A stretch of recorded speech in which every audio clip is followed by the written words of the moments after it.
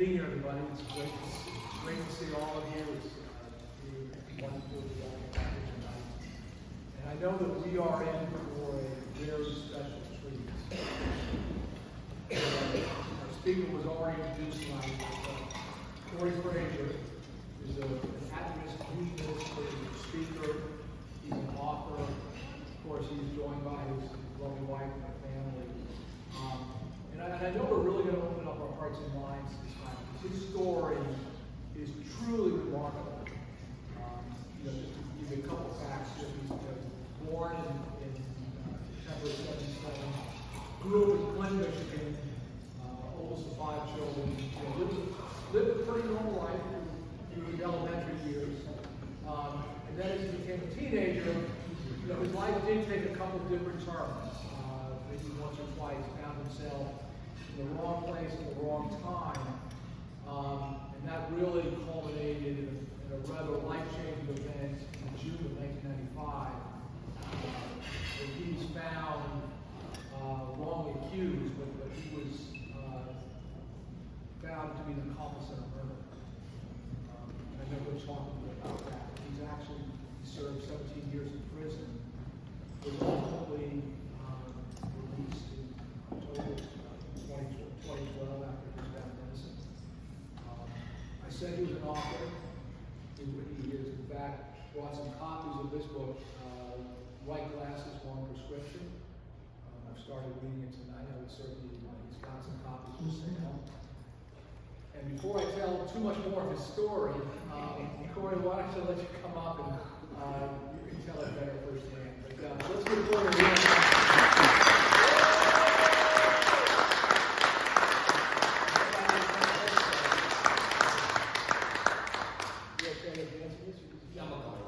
First, what I want to do is, if I speak without this microphone, do y'all think y'all can hear me? Am I speaking loud enough? I may be able to hear you better with that. All right, I want to come around here and be a little bit close to you guys. Once again, I want to thank you, Fran, for inviting me here to speak at the Lions Club of Alpharetta. I am honored and privileged, and also to have my family and my business partner, Antonia, here with me today. And once again, I want to thank you guys for inviting me, my family, my friends, into the club today. As Fran touched on briefly, I'll give a little story. I brought a PowerPoint presentation this time around because I want to kind of like give a visual of the story in which I'm going to take you guys, all right? I entitled it In My Lifetime because what I'm going to do is give you my life and a different side of America maybe a lot of us have not seen before, okay? Unless you're in the legal space or come from certain geographical locations in the country, we'll all see that we all have a lot in common if we just connect on those terms. So one thing I want to do first, go to this first slide. As once again, Fran said, I was born and raised in Flint, Michigan. How many people here are familiar with Flint, Michigan, by show of hands? There's a lot of good water there, right? You know I was about to touch on that. We're not known for all the right reasons, right? But back in the 70s and 60s, we were known for General Motors. General Motors, Buick City was a powerhouse in Flint, Michigan at the time. And my mother worked there for 33 years. She retired back in, I think it was 2008. But Flint was a thriving city at one point in time until the early 80s and late 90s when General Motors, well, mid-90s when General Motors started to outsource. They started shipping plants and stuff over to China and Mexico. And what that did was killed a whole city because the mom and pop stores, we were all dependent on General Motors. And when General Motors left, the city just became a dilapidated city. And of course, certain things happened in the community. One of them is myself. Well, first I'll say, once again, my family out there. They're here with me. Meet the Fraziers. You got my daughter, Promise, right there. My son, which is the oldest boy, Tom, of course, my wife. But we're the Fraziers. But life hadn't always been like this for us, especially for me. June 26th of 1995, I was charged and I was arrested on 2 counts of open murder, 2 counts of felony firearm, and 1 count of armed robbery.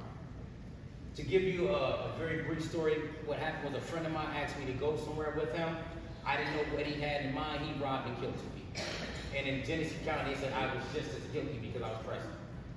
Once again, I was found guilty. That picture that you see right there is me of the verdict. They found me guilty, and I had a very big emotional reaction to the verdict. In March of that following year, they sentenced me, once again, to 2 life without parole sentences, 2 years each for the felony firearms charge, and also a life sentence for armed robbery. It took me over 17 years to regain my freedom. I mean, a very long time. Before I went to prison, didn't have a life at all, other than when we fell from the streets, because I ended up going to the streets when General Motors left. But while I was there, my mother passed, my father passed, my grandfather passed, my stepfather passed, and I was pushed back inside after really proving my innocence. And what I wanted to do was, I wanted to come back out here in this world and to tell this story, hoping that I can grab attention to people that don't know this lifestyle, and also those that's going to go through it, because just to call a spade, in the urban community, my story won't be the only one told. It won't be until it's going to have a lot more kids going through this same system. And it is my hope and prayer that I can grab at least one to prevent them from what I'm going through. And from this life, I will say this here, is that I found my purpose and my passion. Like, I hate that I had to go through that. I hate that I had to prove my innocence, and it took me a very long time, and I lost a lot. However, that experience put me in a position today to where I can go into the jails and community centers and speak. I can go into these detention centers and speak and connect with young people that look like me and identify with me, but tell them, hold on, I don't know what road you think you're about to go down, but it's about to be terrible. And one thing that I always try to exercise, especially when I go into these places, is that most of these kids that I talk to, they haven't been to prison yet. And what I don't do is sugarcoat it. No, you might be the kid that get raped. You might be the one extorted. You might be the one that died in it from a natural cause. Is this the life that you want to live? And this is my recurring message to people, in especially in my community. You know, I mean, I would love to have been raised out here in Alpharetta. Alpharetta is a beautiful town. One day I will buy a house out here. So get ready, I'm gonna be your neighbor soon, okay? But I got a little work to do, because in my community, it is what it is. And I call a spade a spade. Once again, it's progressive policies that I try to fight against every day. Progressivism is killing the black community. But there's hope there. There's really hope there. I know a lot of people see news and hear about these stories, but I know a lady by the name of Miss Roselle who's been in the community for 50 years. Nothing happens to her, raised good children and stuff like that. Uncle Marcus is another guy that I know. These stories I never get told, because what the media does is highlight certain things about the community, but it's a beautiful community. And it's, once again, it's my job. As you can see right here on this slide here, I was released from prison in 2012. I'm a small business owner. Middle Passage Media LLC is a company that I'm developing. My whole purpose with that company is to give people in prison a voice through podcasting and vlogging, and also blogging. But I just want to give them a voice, because I know a guy right now who's been in prison for over almost 40 years. He got locked up when he was 16. He's not coming home at all. He has this hope and prayer that he will, but he's in the same situation like me. Lost everybody. Even if they were to let him out of prison, more than likely he probably reoffend because he has nothing. And what most prison systems do is that they just put you back out in the streets. I know a lot of people think that, what's the word that they like to use? Rehabilitated. And I always question, how can somebody be rehabilitated if they've never been habilitated first? When you put that RE on, it's a prefix to the word rehabilitated, meaning you're going through it again. But most people that go to prison, they've never been rehabilitated. I can speak for myself. I came up in a community where gangbanging was prominent. I ended up joining the gang at the age of 12 years old. I was with this gang all the way up until I went to prison. I had been shot. I got shot at the age of 16 in both of my legs and in my left hand. Had been stabbed before, and also did a lot of crazy stuff myself in the community. But this is what we're taught to do, because, once again, I ain't gonna lie, progressive policies. You know, progressive policies is what tearing our community together. I don't know if a lot of people are familiar, but y'all remember the 1995 crime bill signed into law that led to mass incarceration. And in Michigan at that time, Michigan, because General Motors was leaving, they were going from a car industrial complex state to where they changed it to a prison industrialized state. At one point in time, Michigan had 52 prisons, the most in any state compared to California, Texas, and all that. Why do we need all these prisons? Because once again, the 1995 crime bill came into play, and General Motors leaving, and Michigan saw a way to make some money. So I'll put it to you like this, okay? I'm here today because, just like I'm pretty sure like the Alpharetta Rotary Club, there's always a call to action with these kind of places. Am I correct? What I want to call to action for, and I'm gonna bring my friend up here, Antonia, is that we're gonna start here in Georgia. I'm gonna let her talk a little bit more, but real criminal justice reform. And one of the things that me, Antonia, and he's not here tonight, but a guy named Sean Collins, as an attorney, is that what we want to do in the state of Georgia is get a law passed to where if you've been out of prison for 9 years, you haven't gotten any trouble, then what we want to do is have law pass legislation to where your file is after 9 years automatically closed. It's sealed from the public because right now in America, convicted felons live as second-class citizens. I don't know if y'all know, we really do. We can't get housing. I don't care how long you've been out of prison. You're going through a property management company, you can't rent. You can only get certain jobs because of your felony. You can't get certain grants and loans from the federal government and also state. And in some states, you can't even vote no more. But what we want to do is change that, because right now our society will benefit a lot more if these individuals had the opportunity to show and prove who they really are instead of being judged every day, regardless of what they're trying to do when it comes to lift the standard of their living of their lives. So what I'll do is bring Antonia up for a moment and let her, because once again, she is our business strategist, but that is an underserved title for all the work that she does. So once again, this is Antonia, and this is our 501c3 nonprofit, which is called Give Us Freedom. Yeah. Hello, I'm Antonia. Actually, it was a pleasure to come here and see Fran here, who is also a Rotarian of the Alpharetta Club. I'm a Rotarian as well. Thank you so much for having me. But like Corey said, and it's very hard to come behind Corey because he gives you the actual raw truth of the story. He's walked that life, he knows what that is. But we've joined together to build a nonprofit organization that's very much geared towards this very issue that we're having in society. It is there to help people who have gone through similar situations as Corey, where they've been incarcerated for crimes that one they didn't commit, or perhaps it might be someone who has gone into the system at a very young age and just continually got caught up in the system. However, they have, been reformed. They are now on this journey to do something different with their life, to be a positive citizen of our community, to contribute to the community. Those are the people that we're looking for. We're looking for them because they are going to be able to come out of the system and be able to contribute in some way, shape, or form, no matter which community they end up in. So we're looking for them. We're looking to partner with organizations, to partner with youth groups, to partner with other legal organizations, entities, whether that be some judges that we have been in talks with and saying, hey, have you seen this as a reoccurring thing?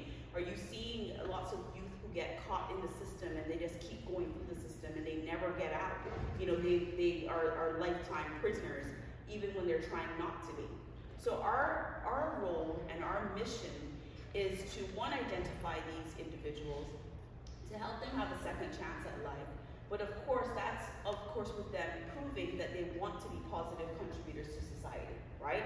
This is not for the individual who wants to be a lifetime offender of crimes.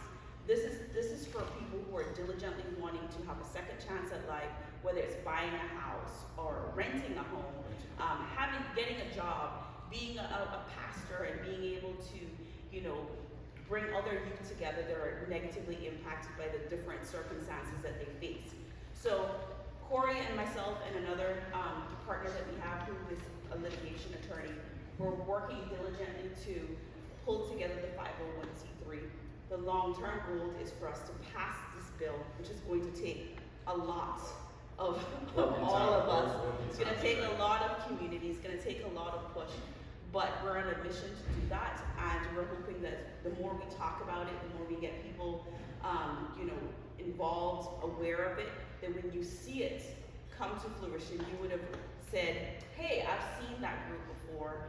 I know what that is, and I know what they're doing in the community, because this is another initiative that myself and Corey are involved in, to help the community come together, to connect, to understand the more different that we think we are, we're actually a lot alike, and to move from this place of, you know, incarcerating people and not getting them reformed and ready to re-enter society. So, like I said, it's hard to come behind Corey who tells the story so well, but that is a synopsis of the project that we're working on, and hopefully as time goes on, we'll come back and report to you guys so that you can see what the progress is and perhaps you can get involved in some way, shape, or form. Thank you.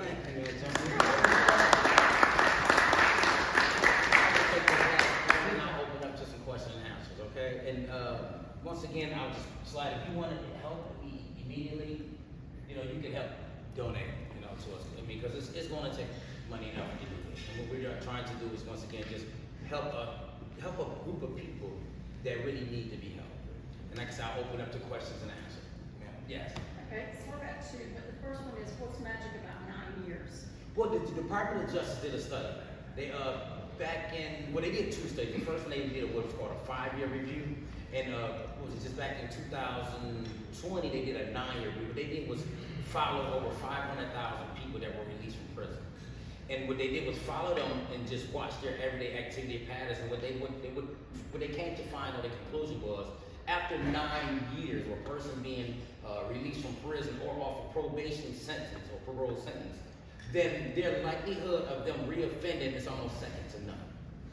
And so it is I'm like, so well, since it's the government numbers, what better way to get the government to change laws than to use their own information they're picking out? So our thing is that if this is the standard which y'all, or the research y'all have done, then after 9 years, whether man or woman, let them have true freedom. Because once again, if you've been convicted of a felony, no matter how long it's been, that's always going to come up. And then and especially us in society, then we always say, well, why these people just can't get it right? They can't get it right because no one let them. It's too many roadblocks and stuff. But if that felony was not present anytime I went to fill out a job application, I haven't got a job right now. I would own a home. I mean, a lot of different things in my life that I would have accomplished right now if that wasn't there. And so this is what we're trying to set up to do, is actually institute that to where you give people a second chance. So the second thing is that you may be aware that when you run a background, I'm a licensed private detective, so we used to do a lot of backgrounds for pre-employment screening. And in the state of Georgia, it's law that we're not allowed to report anything that we see over 5 years old, regardless. So if we report that, I can lose my license. So what you're saying is you want to improve upon that so that it can't even be seen. It can't be seen. Only people who have access to that is the court. Exactly, not seen, because I'll give you an example. I have an uncle who, I know the law is different, but he lives in Illinois. He got convicted of a felony back in 1975. And still to this day, that felony comes up. You know, almost 50 years ago. And so what we're trying to do is just have it sealed. Because I know they have in certain states, I think here in Georgia also, they have expungement, but expungement doesn't seal the felony conviction, right? It just stops it from being known in certain areas, certain regions. But what we're saying is this here: after 9 years, the only person that would know that you've been convicted of a felony is a judge. So you want to say you've been on top of that. Any more? We open. Right. So I've had the benefit during some of your story, and I still think it's incredibly remarkable. I think the one thing I wanted to ask you, I mean, you served 17 years. You went in knowing you were innocent, but not knowing you would be proven innocent. Therefore, would you ever be released? And I guess the question really is, how do you continue to not be consumed by despair or depression, just to know that your life's gonna get better, but yet your surroundings, you're a really, to say depressing surrounding. How did you survive? And how did you, have that wherewithal to keep going? That a better day was ahead. Number one is family. Family support is the biggest safety net that you can have when you come home from prison. To personalize a little bit more with myself, my life has to make sense. Like now to show you my little spiritual belief. Even though we hear a lot of bad stuff going on in the world, right?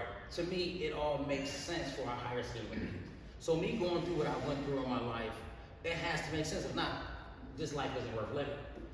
Just my opinion. God could have did something a lot better than have this mess the way it is down on earth. But I believe that everything I went through, it serves a purpose to help somebody else. And so that is the motivating factor. This is one reason why I get up every day. Also to the addition of my, my daughter, my children. That is a motivating factor. When, you want to, even though my daughter gets a little older, she might hear some things about her father that may be true or may not true, but at the end of the day, I want her to be able to judge who I am as an individual. And that, I did some good in this world. So, and plus it's not bad. Who don't want to wake up and say, I want to bring some kind of good to this world? It's already bad enough, so, yes. Was that? Yeah, no, I appreciate it. Anybody else with questions? Yes, sir. Do you visit the presidents here in Georgia on a regular basis? Not on a regular basis. I would love to. I went to one of the detention centers not too long ago over here in DeKalb County, one of the DeKalb County youth detention centers. But on the regular, I just was in conversation with, what is her name? She's a chief judge. Cassandra, I forgot. I think it's Cassandra Kirk. But no, I would love to do it more on a regular basis. Are you limited to Georgia, or do you go other places? I want to take this thing global. To be honest with you, I mean, it's just somebody needs to hear it. That's my goal. It isn't, really to big myself up. It's just let me take this experience that I have or went through, and hopefully save some other young person with it. So no, I would love to. I would love to. Be an honor and privilege. If that's it, no more questions, and I want to thank you all for allowing me to speak, and I pray that all y'all have a blessed day on purpose. Thank you.